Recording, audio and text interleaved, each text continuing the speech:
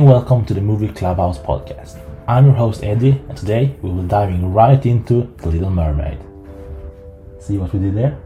Diving right into whatever. Remember to subscribe and turn on notifications so you don't miss any further episodes. Let's get into it. Disney's newest live-action movie, The Little Mermaid, has just released.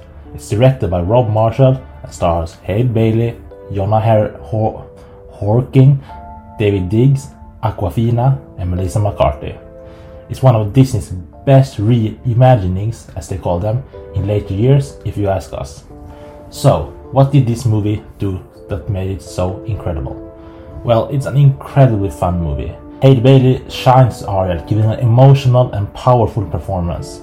It's also this big love story that's being played on the big screen, which is so fun to see.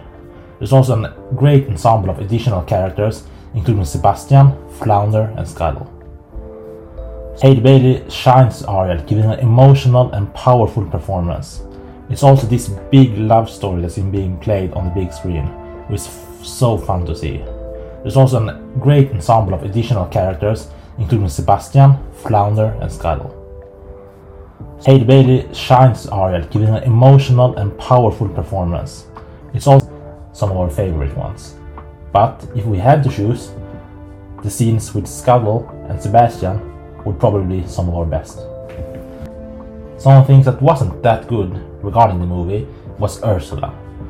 She made an okay villain, but she wasn't the perfect villain. She felt a bit not motivated enough by her actions. Another thing that was a bit was Ariel's sisters. They all had different ethnicities, which was fun to see and made for a very inclusive movie. But they also made it seem like King Triton was a very big player, having children with a lot of different wives. That was, however, cleared up in the later part of the movie when they told us that they all had the same mother. But that made us think, how can they all have the same mother if they all have different ethnicities? It's a small but annoying thing, but whatever, it doesn't impact the movie in any major way. Another thing, or character that wasn't that great, was the prince. He felt a little bit on the hollow side, but it was nothing major. He was mostly great and made up for a great boyfriend to Ariel. If there was a story that was worth telling, they should definitely make a sequel. However, they should maybe change the villain. We don't know who would replace Ursula, but maybe some new original character. We don't know what this new movie would be about, but a sequel would be so fun to see if it's as good as this one. Because The Little Mermaid is a great film. It's a little bit better than the Peter Pan reimagining we got a couple months ago on Disney+. The music in this movie, we meaning The Little Mermaid, is great. It's so fantastic. There's so many fun scenes that made one laugh in the theater. Some of the most fun characters is, as we said, Sebastian, Flounder, and Scuttle. Awkwafina does a phenomenal job. Ariel is also so fun and curious in certain scenes that makes one really smile in the theater.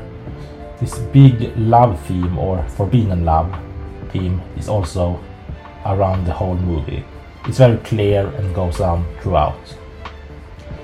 To summarize it all, The Little Mermaid is a fun, happy and sad movie. You get it all the emotions.